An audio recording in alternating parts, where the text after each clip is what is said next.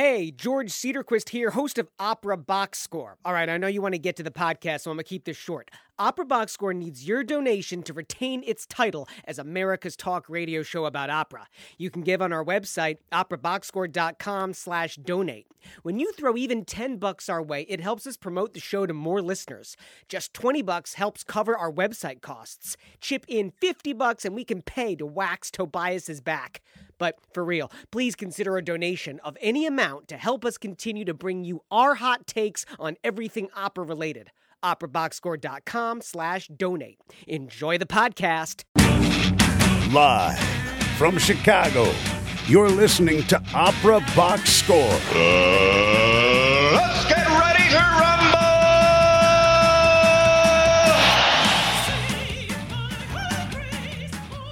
Wherever you are, however you're listening, welcome to America's talk radio show about opera, period. I'm your host, George Cedarquist, joined this week by creative consultant Oliver Camacho and co-host Weston Williams. We are live on WNUR FM Evanston, Chicago. 847-866-WNUR is our number in studio. Call us live on air and get your opera voice heard. 847-866-9687. All right, tonight we're joined live via phone by librettist Mark Campbell. If you've heard any of the operas like Silent Night, The Evolution of Steve Jobs, As One, Dinner at 8, Burke and Hare, The Shining, The Manchurian Candidate, you've heard Mark's words. His latest collaboration with composer Kevin Putz is the opera Elizabeth Cree, playing this weekend at Chicago Opera Theater. Mark joins us inside the huddle to talk about how he got into the story of a 19th century serial killer. But first, Lyric Opera of Chicago recently announced its 2018-2019 season a few weeks ago. We tell you what's unique about the lineup next year. And at 9:40 p.m., it's the 2-minute drill, everything you need to know from the past week in Operaland, and our hot takes on them. Man, this show is just loaded, gentlemen. Oliver Camacho, how are you? I'm so glad to be back. In person, I didn't die, for those of you who are keeping track from last week. I almost did, but as I said, if I were going to die, it would be hopefully during while I was talking to our beautiful audience. What a way to go. Yeah.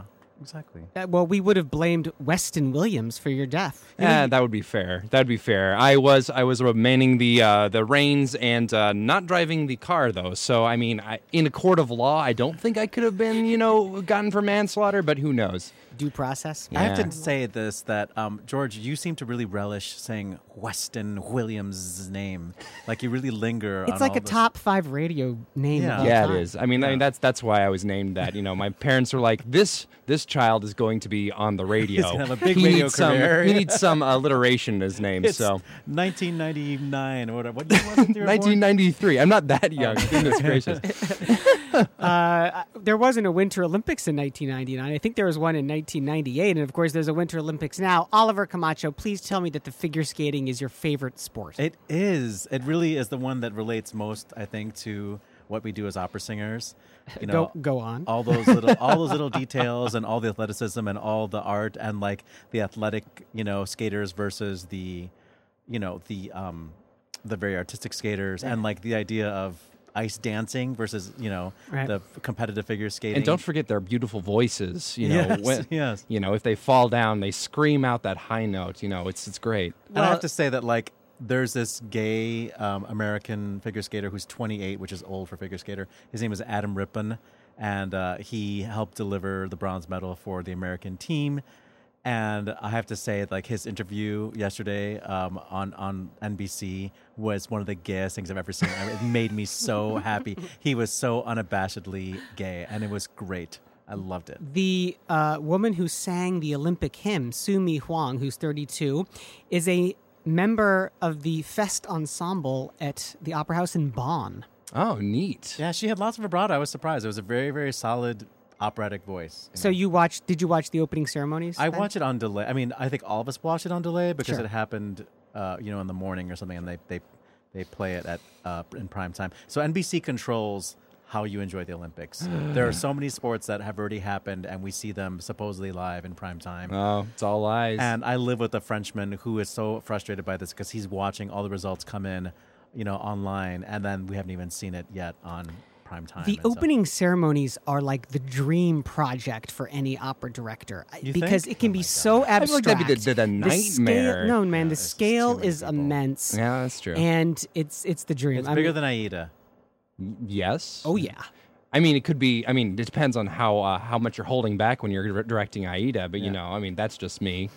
You know, I just like to throw millions of dollars and the resources of a whole country behind it personally. But to each their own. As full well you should. All right, let's talk some opera. Chalk Talk on Opera Box Score.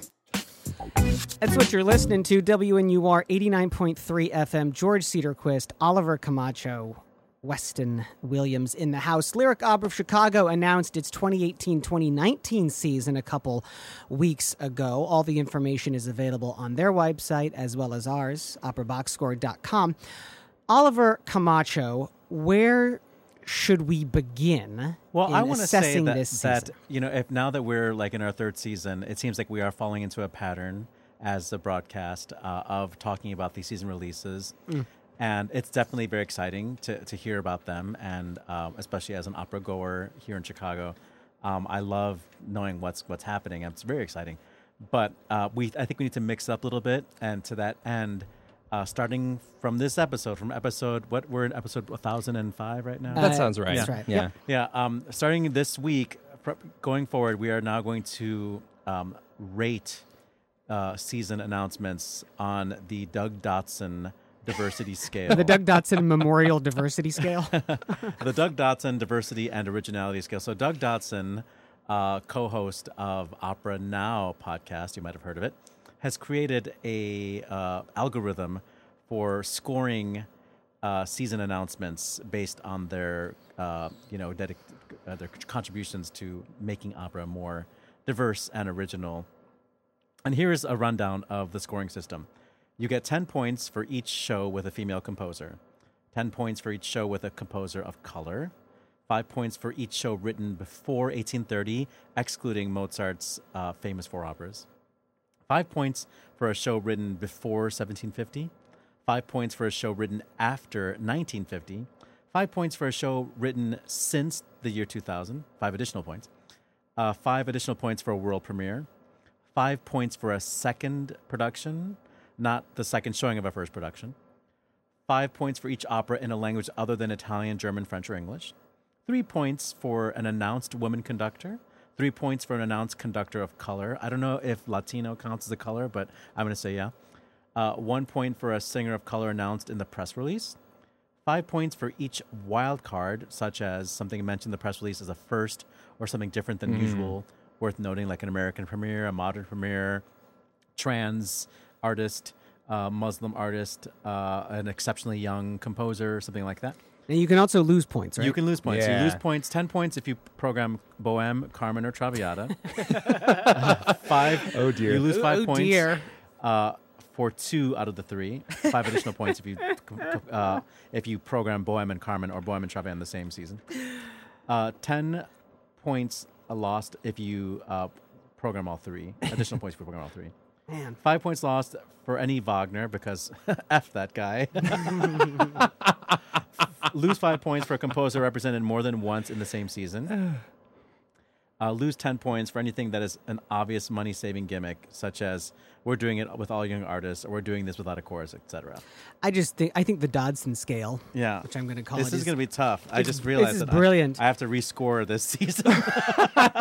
Well, I mean, I can already say that right off the bat, we're going to lose some points because we have Bohème and Traviata in the same season, which is minus 10 for each of them, plus an extra minus 5 Minus for 25. 2, which is a pretty big hit right off the bat. Okay, so that's minus 25 points we're starting with as a deficit. And we're Yeah. losing about 5 for Wagner, so we're at minus 30. Oh, to yeah, begin. yeah. Oh, that's a good point. Yeah. Now let's start racking up the points. Oh, no. Here's the question. On this highly scientific scale, Yeah. it says minus 5 points for any Wagner, but we have minus 20 if it's a ring cycle. Are we counting Siegfried as part of the ring cycle? Is that minus 20 or Well, I just think counting it minus as 20 one? if it's the whole ring Okay, cycle. I got you. Okay. Yeah. Got to clarify the rules Yeah. for our listening audience here. Fair enough. Okay, Yeah. so let's start with the beginning of the season. We have 10 minutes to get through this, everybody. Hold on to your hats. We have Bohème, conducted by, I want to say, Anthony Freud, Sir Andrew Davis. Is that right? Bohème is being conducted by Hindoyan. Hindoyan. It's conducted by Domingo Hindoyan, who is Yeah. the husband of Sonia Yoncheva, and he's Venezuelan. So they get 1 point for diversity there. Yes. So that brings us to minus 29. we're doing pretty yeah. good. Oh, so Actually, far. sorry, it's 3 points for a conductor of color. Yeah. Oh, really? Okay, so So, minus yeah. 27. And then Credit Daniel where- Denise is Musetta, so she's Yeah. she's bizarrely colored, so that's minus 26. Yeah. Okay, cool. Next production is Idomeneo, which is not one of the Mozart 4, so we gain 5 points for that, so we're at minus 21. And Janai Brugger is in the cast, so we Oh, gain a right, point for yeah, that, so we're at negative 20. And I love Janai Brugger, as we know. I'm a big fan. Next production is Siegfried, which is the Wagner, which We're losing some that points hurt. on that we one. already counted those points, but we gain 2 points because Eric Owens and Samuel Yeah. Yoon are in the Right. cast. I'm very excited to see Samuel Yoon. So we're now at negative 18. The next production in December is Trovatore. Oh wow, we're losing more points to that because that's two Verdis. That's the first of two Verdis, right? Yeah. Right. So- Yeah, they've already. Traviata is the big loser, though, but Trovatore, I believe, does hurt us a little bit. Plus, that's this, another- this Trovatore production, it's been done. I mean, I remember seeing it at Lyric before. Oh, yeah. I feel like if you can remember the production in recent memory, Oh, there should be that's another. like the entire lyric season. doc as So, well. so we're at negative 23, but we gain a point for Russell Thomas. So that's just negative 22. Russell Thomas as Manrico is awesome. Yeah. And the lyric debut of Tamara Wilson, which I'm very excited about, great voice. And then Jamie Barden comes to sing Azucena. That brings us to Cendrillon, which I think we don't gain or lose anything. That's a wash. For the Massenad, Right. which I Yes. think that's how most people feel about that opera. I think, yeah. Quick Oh, my shout out goodness. there. Francesco Miliotto, the conductor, is sharing the duties with Sir Andrew Davis on that. That is a huge coup for him, and I could not be for those who happier. don't know, Francesco Miliotto is one of the local, really well respected conductors and opera coaches who works with a lot of Lyric and COT and other ventures here in the city, and it's so great to see him Yeah. get a chance to be on the big stage. So he's splitting it. He's doing half the run or something? he's doing Correct. one performance. Okay. Just it's- one performance. Yeah, but that's a start. We all got to start somewhere. Yeah. Electra returns, the same production we saw. Is it the McVicker? Is that what it is? The production? No, the Electra production is. Yeah, it's the McVicker production. It is. Thank you. Yes. And I'm really excited about Elsa Vandenhever, but some people are excited about Nina Stemme singing. I would be thrilled to I like see Nina Nina Stemme Stemme. a I think lot. that's great. And Donna Runnacles is conducting that as well.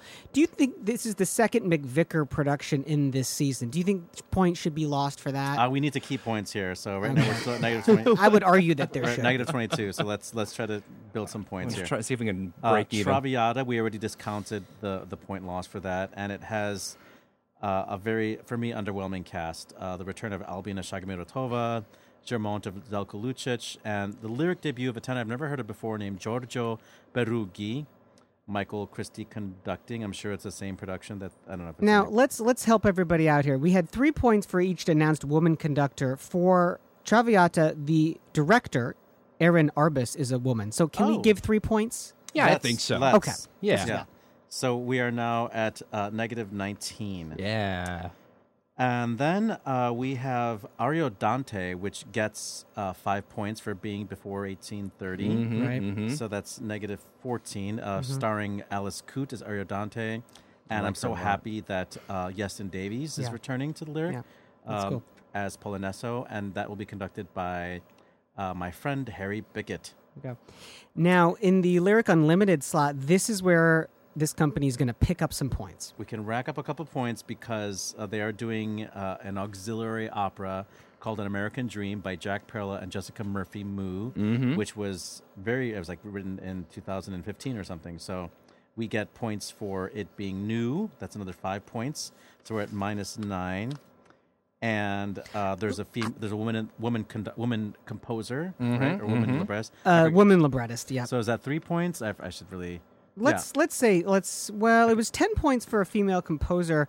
We're about to talk to Mark Campbell, so we better make the composers and the librettists the same. Okay. Should we give 10 Yes. points for a female Yes. librettist We're there? at +1 with Wow. this. Hey, there we And go. I haven't looked at Opa. I haven't looked at the cast for this, but hopefully there's some trans person in there so we can well, the cast get- is not published on the website, so Please it's let there hard be a to trans. say, yeah.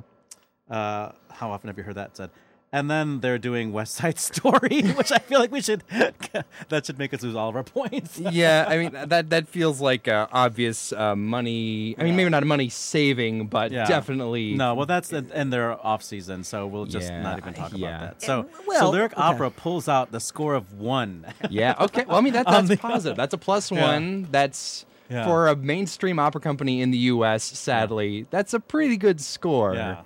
As far as these things go. It would be similar to Anthony Freud's golf game, probably. He's one over par. So now that we know the rules here, the upcoming season announcements, we're still waiting on the Met, obviously. We'll be able to score those more quickly. But yeah, I mean, I'm excited about Danielle Denise and Janai Brugger and Russell Thomas and Yestin Davies. Those are totally my singers. I think we should have like a running top score list for this. Yeah. And have just like a long running thing. We should put something up on the website or something where you just have a Like a have them brackets all or something like ranked. that. Yeah. But I'll go back and score San Francisco and LA. Did we get any other announcement? Did we do Seattle yet? Or Well, Dallas is out. We haven't talked about it. I'm now I saw another announcement was out as well today. Atlanta Opera is out too, so we could. So we what can are you do the excited math on about Weston in this season? Electra. Yeah, I you love me Strauss. some Electra. You're a Strauss Yeah. guy. I mean, you can't go wrong with Electra. Obviously, it's a nasty role on the singers, which is part of the fun as someone who doesn't have to sing it. Yeah. Also a good one for female voices, because there's how many men are in that opera? Like Yeah, there's Arrest and there's Exit, whatever his name is. that's it. Yeah. And that one, I mean, obviously that one I'm very excited about. And also the new opera, American Dream, I'm always excited to see something new, particularly for a larger company. It's just great. I don't know anything about it. I don't know anything about the composer. I don't know anything about the librettist. So I kind of want to go in cold, and hopefully it'll have it knock my socks off. So. It's interesting that show, American Dream, the Lyric Unlimited project, just has 2 performances which are being done at the Harris Theater.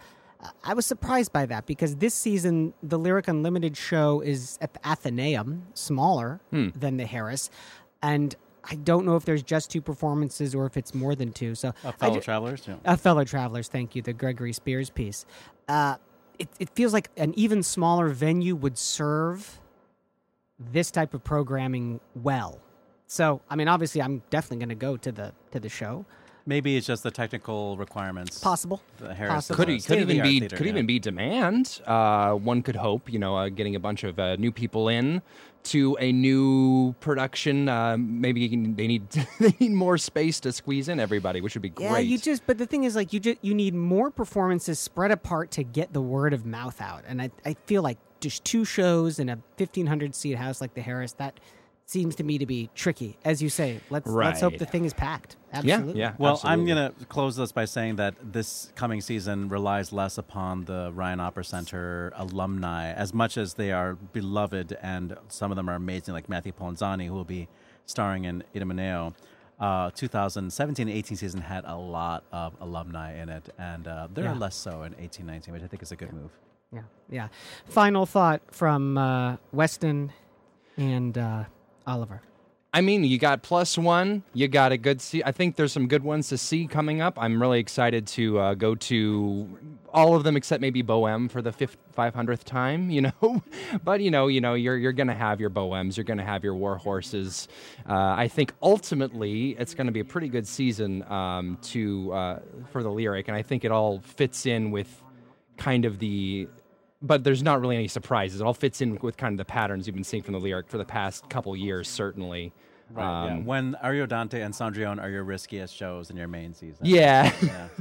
I will be interested to see how they pull off the handle, though, because I don't know if Do they often bring out period instruments and stuff for that? No, but they get usually Harry Bickett to play in the pit. Oh, To okay. conduct the pit. And he's better at controlling the lyric orchestra and making them play down, reining them in. And they usually bring in a theorbo or something like that to add to the continuous section. Yeah. Tune to 440 or something.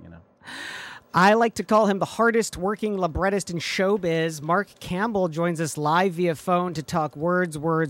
That's up next, only on Opera Box Score and WNUR 89.3 FM.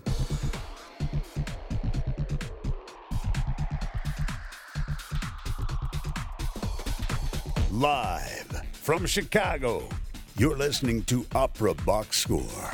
More right after this.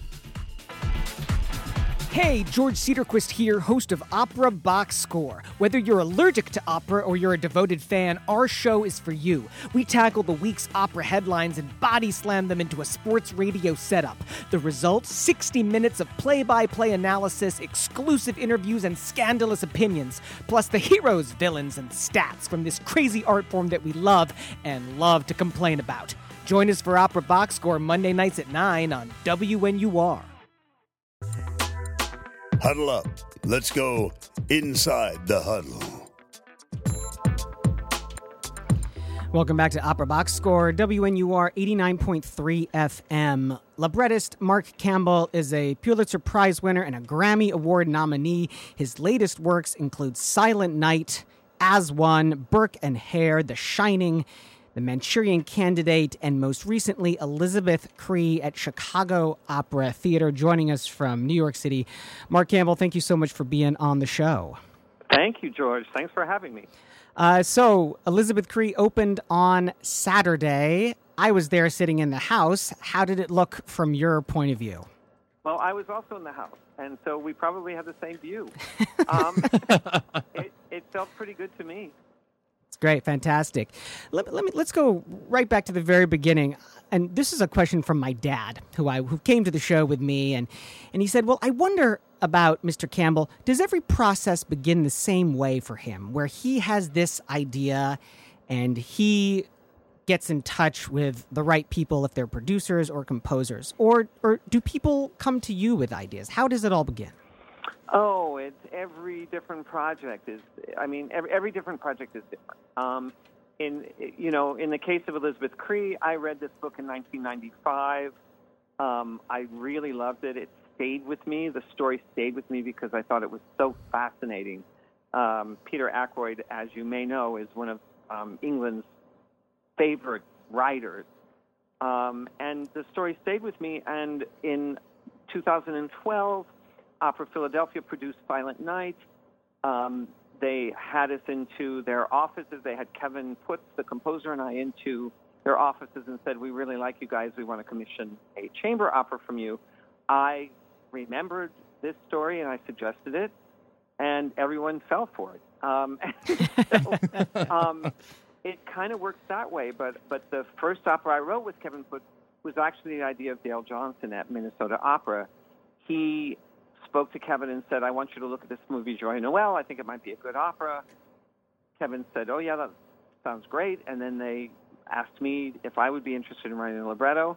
And then I looked at it and I said, "Yeah, I think it could be good." And then Kevin and I met, got along really well. And every project is different. In the case of The Revolution of Steve Jobs, which is an opera I wrote for Santa Fe Opera this past summer, it was the idea of the composer Mason Bates to write an opera about Steve Jobs. So it comes from many different places. I certainly don't control it. Occasionally I get to make suggestions, but not always.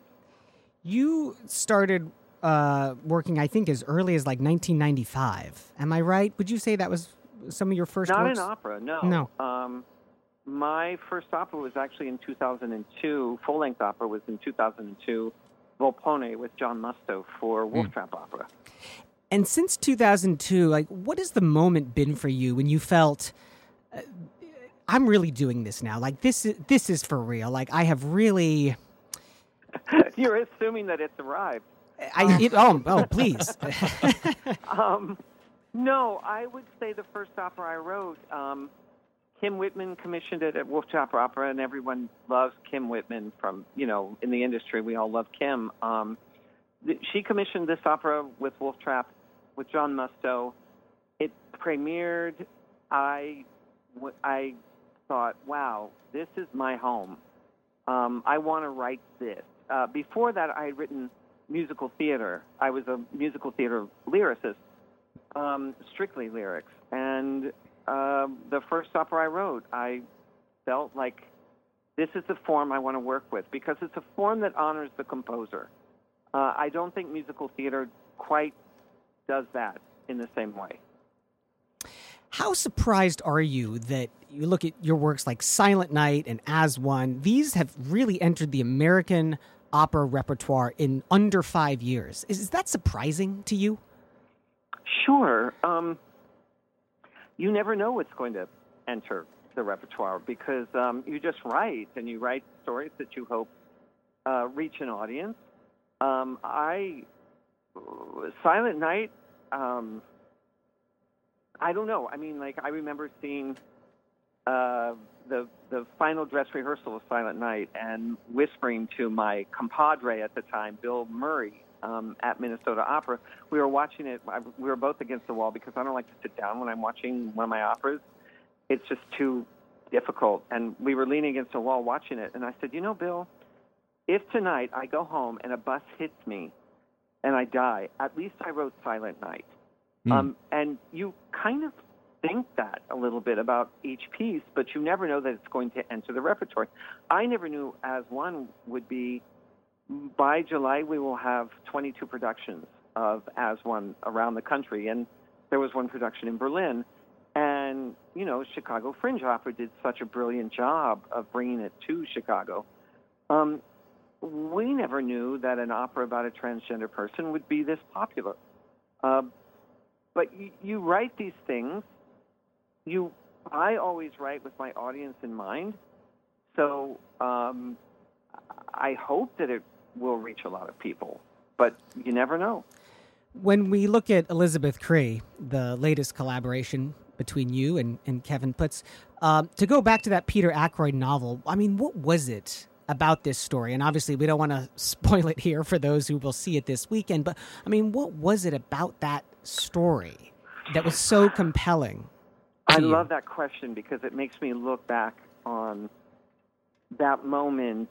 We have moments in our lives where something just penetrates all the garbage we live with every day that says this is a story that needs to be told now. Now, this was in 1995. I have no idea why it burned inside my soul for so many decades. But I will say this, on a technical level, the story is told in 4 different perspectives, and I was really fascinated with that. Secondly, its main character, Elizabeth Cree, is a fascinating person on every level. Those were 2 things that just said this needs musical treatment. It's really hard to analyze why you think a certain piece when you adapt something, and I've written a number of original works, but why a certain subject seems destined for music. You just do it, and it works, and sometimes it doesn't work, and then you go back and you go, well, maybe it wasn't destined for music. You were wrong. In the case of Elizabeth Cree, it just spoke to me in a certain way. Now, you saw it. It's a very grisly story. But it's also extremely entertaining. And one of the first things I look for in a project is entertainment. And a lot of people find that a horrible, cheap word. But As One would be a terrible opera if it were just dogmatic and saying, we're about transgender rights. The truth is that it's a human story. So I always look for a way that every member of an audience will connect to a story. And whether it's about a transgender person, in the case of Elizabeth Cree, there's a murderous individual involved. It's all entertainment to me. We're talking to librettist Mark Campbell on Opera Box Score, WNUR 89.3 FM. To return to that idea of entertainment, Mark, a major theme of Elizabeth Cree, and really a framing device in a way, is this idea of the music hall. Why did that particular context make sense for this show?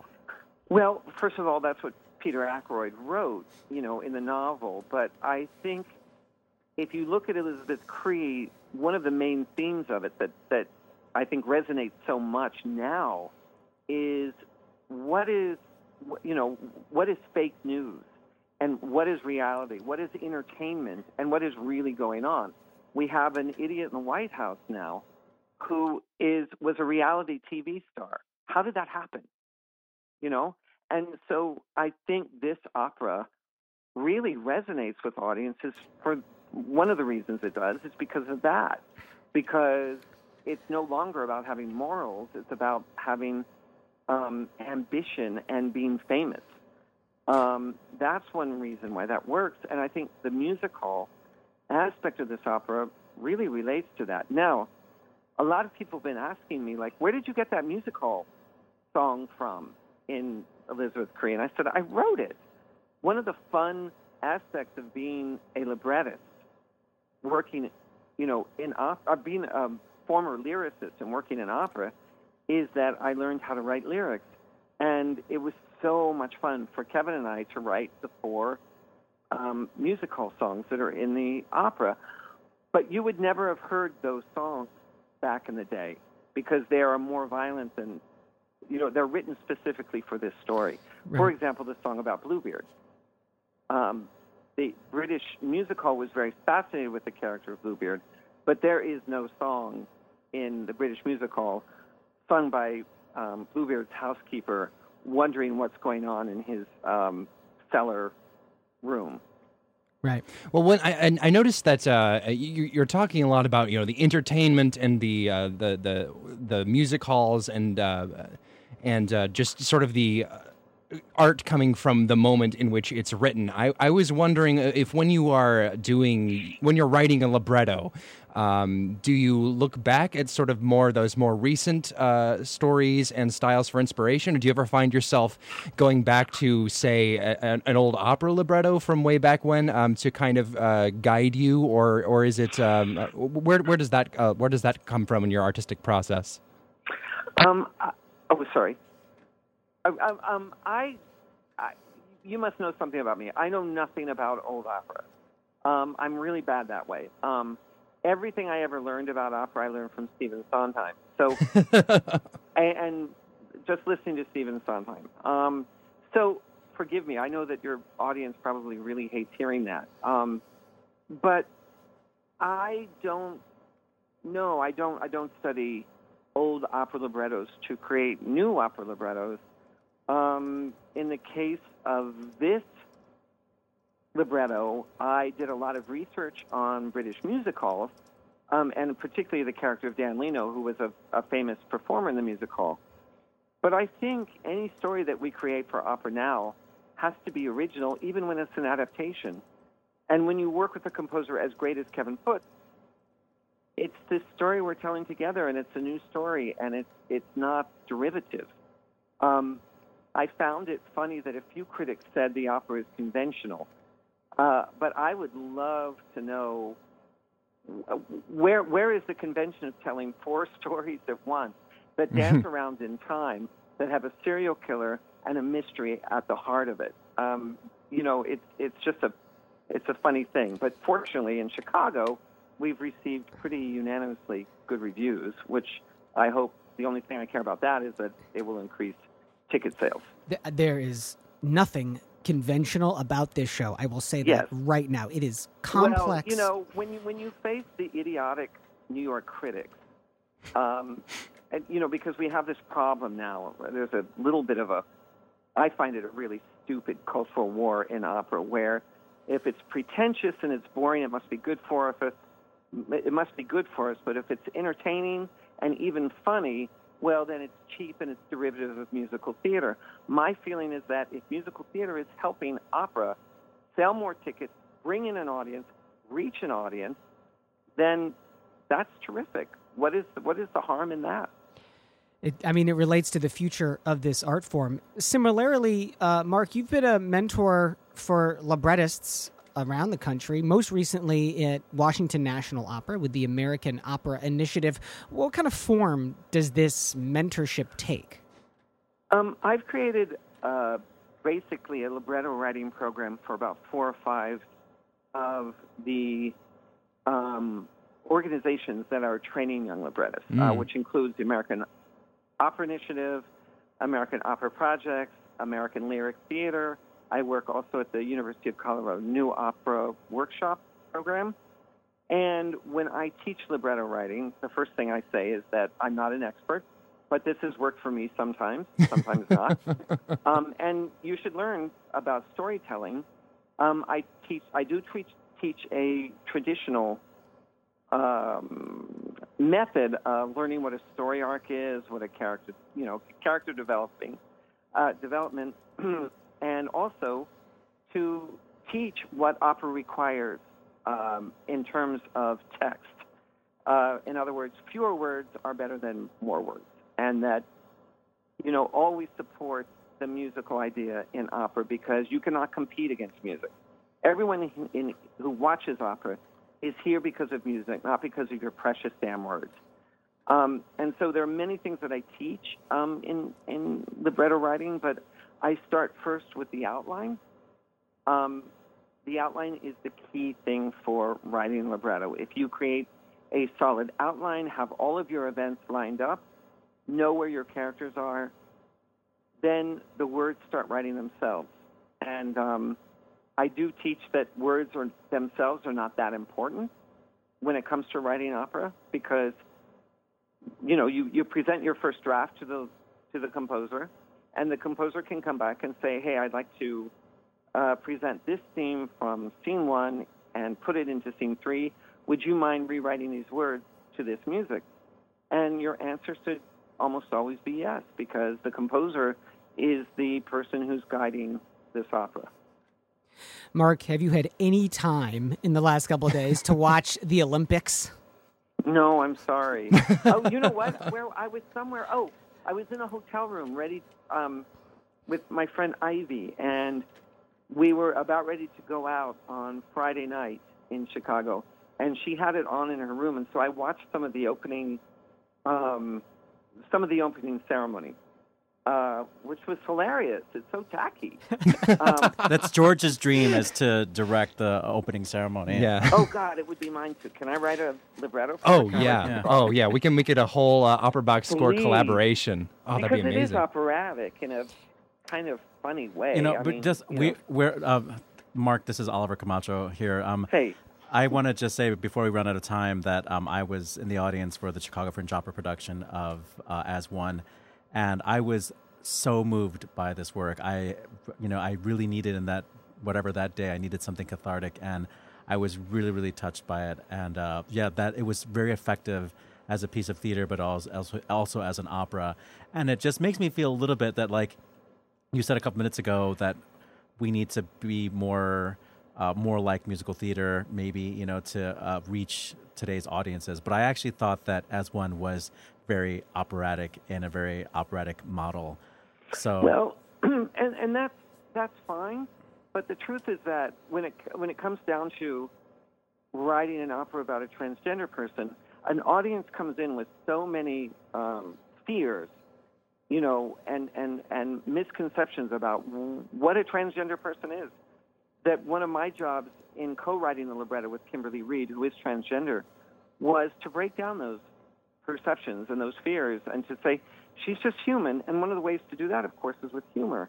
And I think that's what has made the opera resonate for audiences, is that they come in, they're a little bit worried, and then they realize that Hannah, the main character of As One, is completely like them. She's no different. And so I'm very pleased. And Chicago Fringe Opera did a terrific job. Amy Hutchinson directed, and it's an honor when these companies choose to do As One. It's thrilling to me. I don't know. I hate when people, we now overuse that word. I'm humbled by this and that. No, I think it can be a contender for one of the operas of our generation. Yes, Well, God, It's who knows that? I mean, it's but, yeah. But thank you. That's very kind. It makes me very happy. It's just nice when opera can maybe change people and make them think of something different. That's what I love about Silent Night, is that it makes people ask, why do we keep going to war? Why does this keep happening? Elizabeth Cree, I think, in a very perverse way, says, why are women treated this way? But that's a whole other radio show.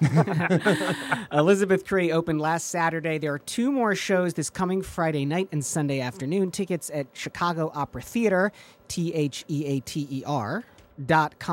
Mark Campbell, thank you so much for your time on the show. My pleasure, guys. Thank you so much. All right. Ciao. Okay. Bye-bye. Take care.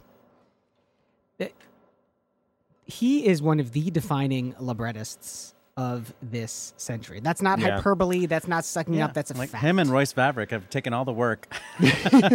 Exactly. For better. The golden age of chamber opera. Maybe we're living in it right now. Hey, big news coming out of Santa Fe Opera this week. You're going to get it in the 2-minute drill. That's next on America's Talk radio show about opera, only on WNUR 89.3 FM.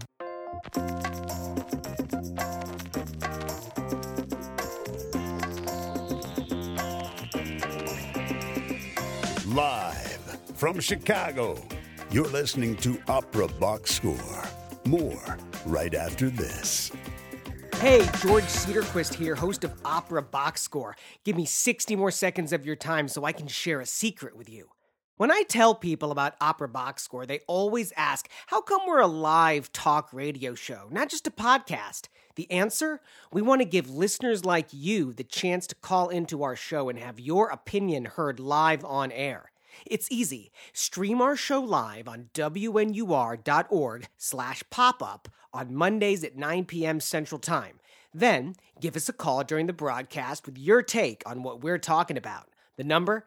847-866-WNUR. Wait, do people even have letters on their phones anymore? 847-866-9687. Talk to you later. This just in, the 2-minute drill.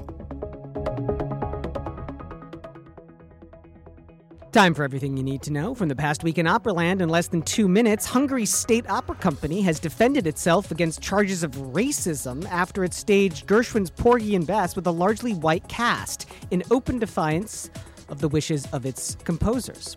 The German Alexander Neef, who's 43, is the general manager at the Canadian Opera Company. Last Friday, he joined a new triumvirate in charge of Santa Fe Opera, along with music director Harry Bickett and Robert K. Maya as the general director. Austin Opera announced earlier this month that it has, quote, terminated the employment contract of principal conductor and artistic director Richard Buckley effective immediately, end quote. That was following an investigation conducted by the company and outside counsel that revealed, quote, inappropriate behavior in violation of the company's policy on harassment. John Copley's distinguished career seems unaffected by Peter Gelb's firing of him this month at the Met. It's been announced that Copley, who's 84, will direct a new production of Mozart's The Abduction from the Seraglio at the Grange Festival in England later this summer. Sergio Morabito, who's the head dramaturg of Oper Stuttgart, will join the Vienna State Opera in the same position in October. And on this day, February 12th, it's the birthday of Italian director and designer Franco Zeffirelli. He's 95. That's your 2-minute drill.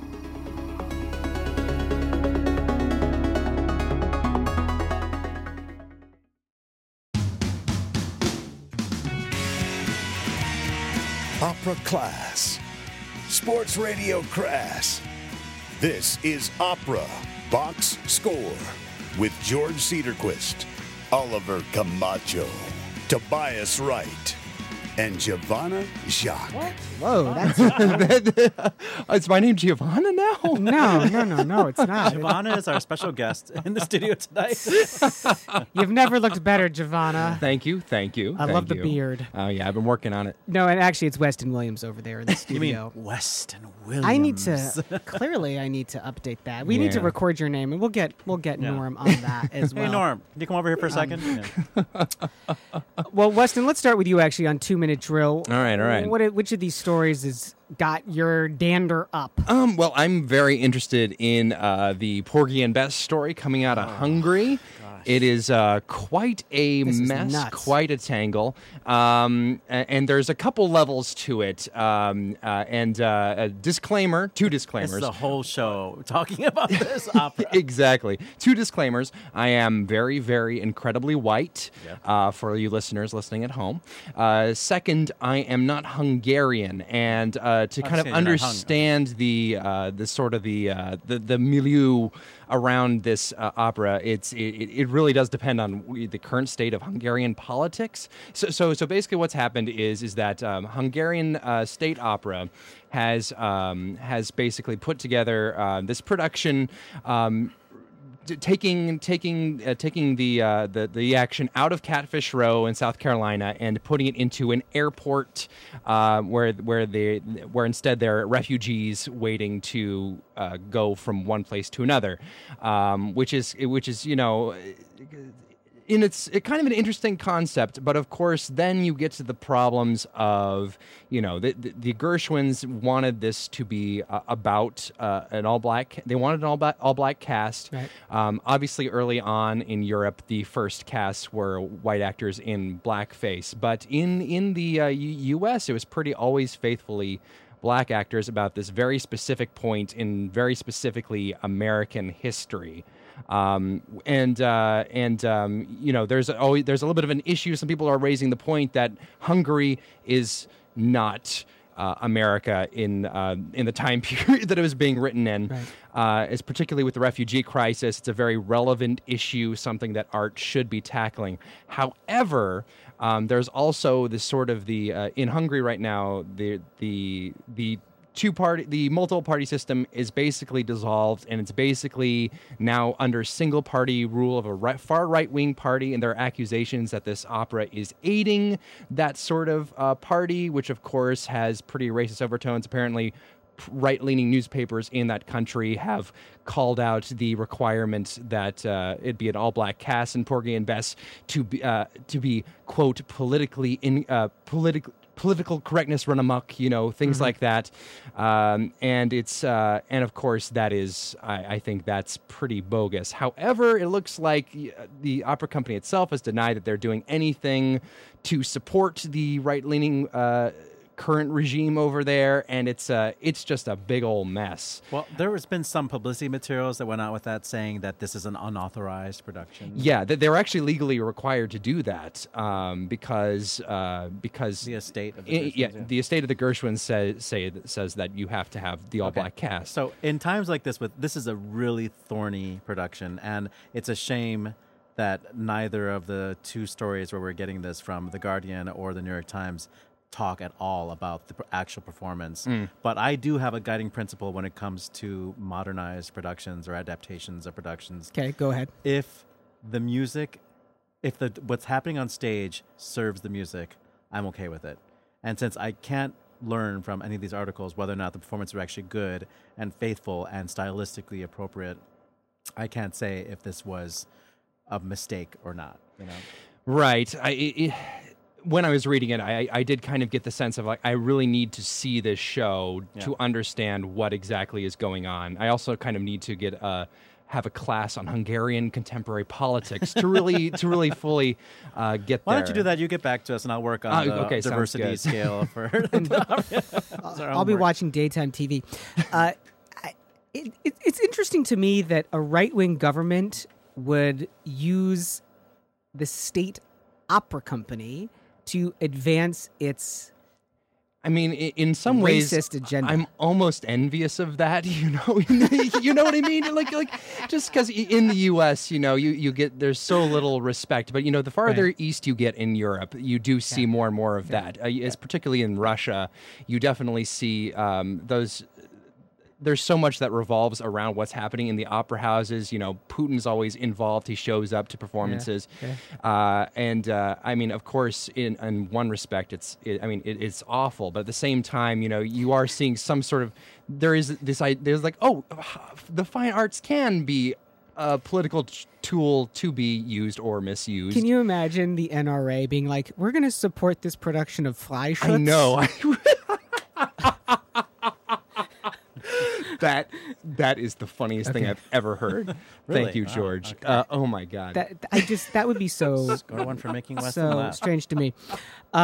This triumvirate at Santa Fe Opera, what a fantastic idea, first of all. Look, Well, that's like an very old model for how to run an opera company, and we were getting away from it, Like, I feel like at the Met right now, we have one person who's, like, making all the decisions. and well, hey man, look where that got us. I Right? know. Checks Yeah. and balances, baby. Yeah, That's what it's all about.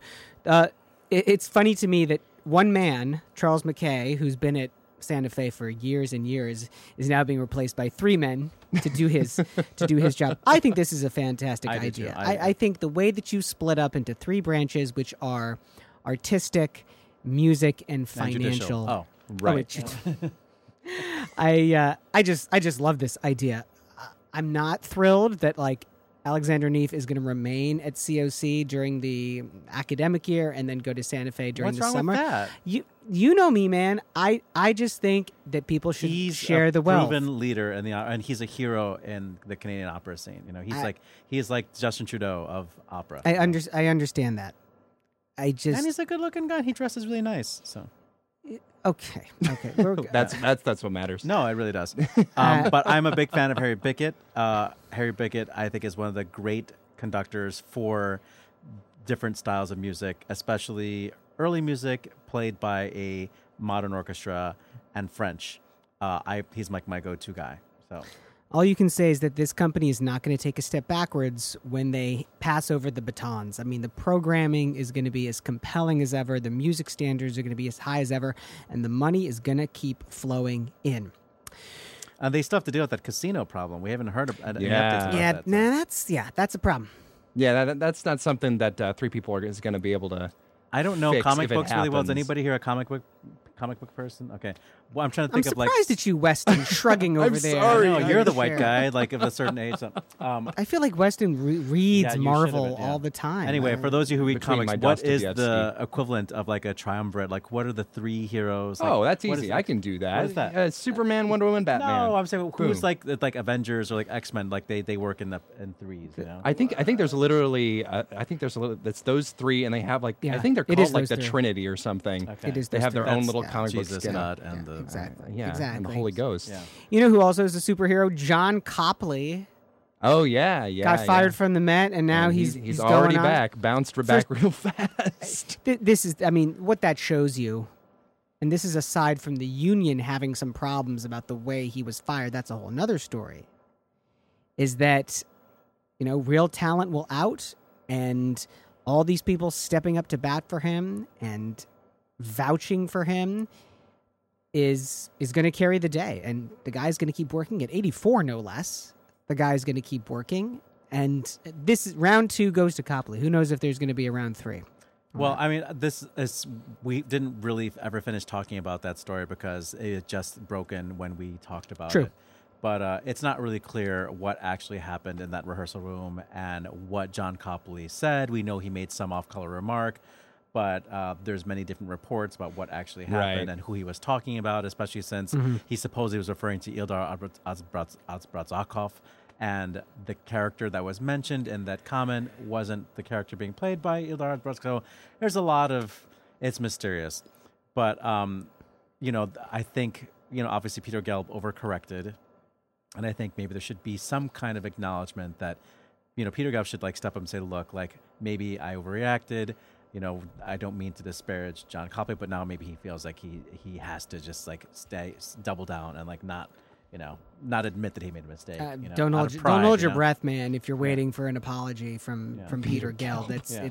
that's definitely not going to happen. Franco Zeffirelli, talking of old people, Franco Zeffirelli is 95. I had to look up whether or not he was dead. Yeah, I was surprised by that too. I mean, he is. Hey, when was the last time he actually did an opera production? Well, this is the problem, is that all of his shows are constantly being revived, so Yeah. you never really know, like, if it's... Every opera house in America has at least one Zeffirelli production in the back somewhere in the basement. Yeah, They just need to exactly. dig it out and dust off the cobwebs. I mean, here we go. Opera Base, my go. go-to place. In the last 5 years, he has not done a new production anywhere in the last 5 years. Lots of revivals. I don't know if he's directing these revivals. He's doing the sets as well. He does have pretty sets. If you like that sort of thing.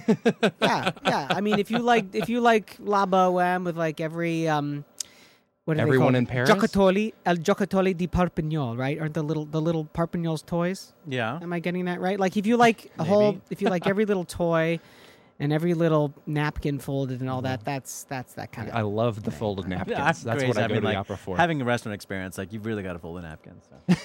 It should go take out on that stuff. Yeah. 95 years old. How about that? And shout out to Sergio Morabito, who he's the head dramaturg in Stuttgart, moving over to the Wiener Staatsoper. The reason for that, of course, is that the incoming director, Bogdan Rosic, has virtually no experience working in an opera house at all. So he'll need some coaching. He came from, this is going to sound familiar, he came from a record label just like Gelb. Gelb has Dun, dun, dun. fared better, but that's why you bring in a big dramaturg like Morabito to back up. Before we run out of time, I just want to shout out to the cast of Elixir of Love from the HD broadcast. This was the production that originally starred Anna Netrebko with the stupid top hat. The production is ridiculous. Well, really, the hat is ridiculous. But Pretty Yende as Adina, Matthew Polenzani as Nemorino, Ilda Braldo D'Arcangelo as Dr. What's his name? Doctor, that guy. Yeah. I always forget. The Dottore, whatever his name. Yeah. Dol Camara? Yeah, Dul Camara. And Yeah. Nailed it. beautiful Italian baritone named Davide Luciano as Belcore. It was a fun show, and Pretty Yende really brought it, and the audience Nice. loved her, but I was swooning over this Davide guy. So That's a nice shout out, Oliver. Let's wrap this show up. Good call. Bad call on Opera Box Score. Time to wrap it up. Over to Oliver Camacho. So I often kind of recommend things that are happening in the city, but for once, this is something that you can all participate in. This Saturday, February 17th at 7:30, America's Paradise From Darkness to Light is a recital to benefit hurricane relief and recovery efforts in the U.S. Virgin Islands and Puerto Rico, organized by soprano Laura Strickling. I happen to be singing a little bit on this concert, but that's not why I want you to check it out. You can go to the website, americasparadise, all one word, .us, where we'll be live streaming the performance this Saturday if you can attend. And please do what you can to donate. I don't have money. I'm an artist. I'm a singer. I'm a podcaster. And the only way I can help this effort is by performing and also by spreading the word. It's a great call. A couple good things for me. Snow days. They're just fantastic. We got a snow day last Friday here in Chicago. Kids are off school, went sledding, made some headway on the Valentine's cards. I And- went sledding. By yourself? Yeah, it was really lonely and kind of weird. Okay, yeah, I would. Also in preparation for Valentine's Day. Oh, Weston. Hey, Mardi Gras, of course, tomorrow as well. Man, I don't know if I could party that hard. I love New always Orleans, party that but hard. I don't know if I could do that. Hey, that's it for this week's edition of America's Talk radio show about opera. The general manager at WNUR is Nick Anderson. Our announcer is Norm Waddell. Visit Norm on the web at voxershorts.com, VOXERSHORTS.com. Our theme song is Vodka Inferno, written and performed by the Diablo Swing Orchestra. On Facebook, search for Opera Box Score. Be sure to share and comment on our posts. On Twitter, we're at Opera Box Score, and you can leave a review when you subscribe to our podcast on iTunes. The creative consultant for Opera Box Score is Oliver Camacho. For Weston Williams, I'm George Cedarquist, asking you to continue the conversation about opera when you laissez les bon temps rouler. That's French, Weston. We're back on Monday, February 19 at 9 p.m. Central when Oliver goes inside the huddle with baritone Anthony Clark Evans. Do not miss that. This is WNUR FM Evanston, Chicago. Chicago's sound experiment.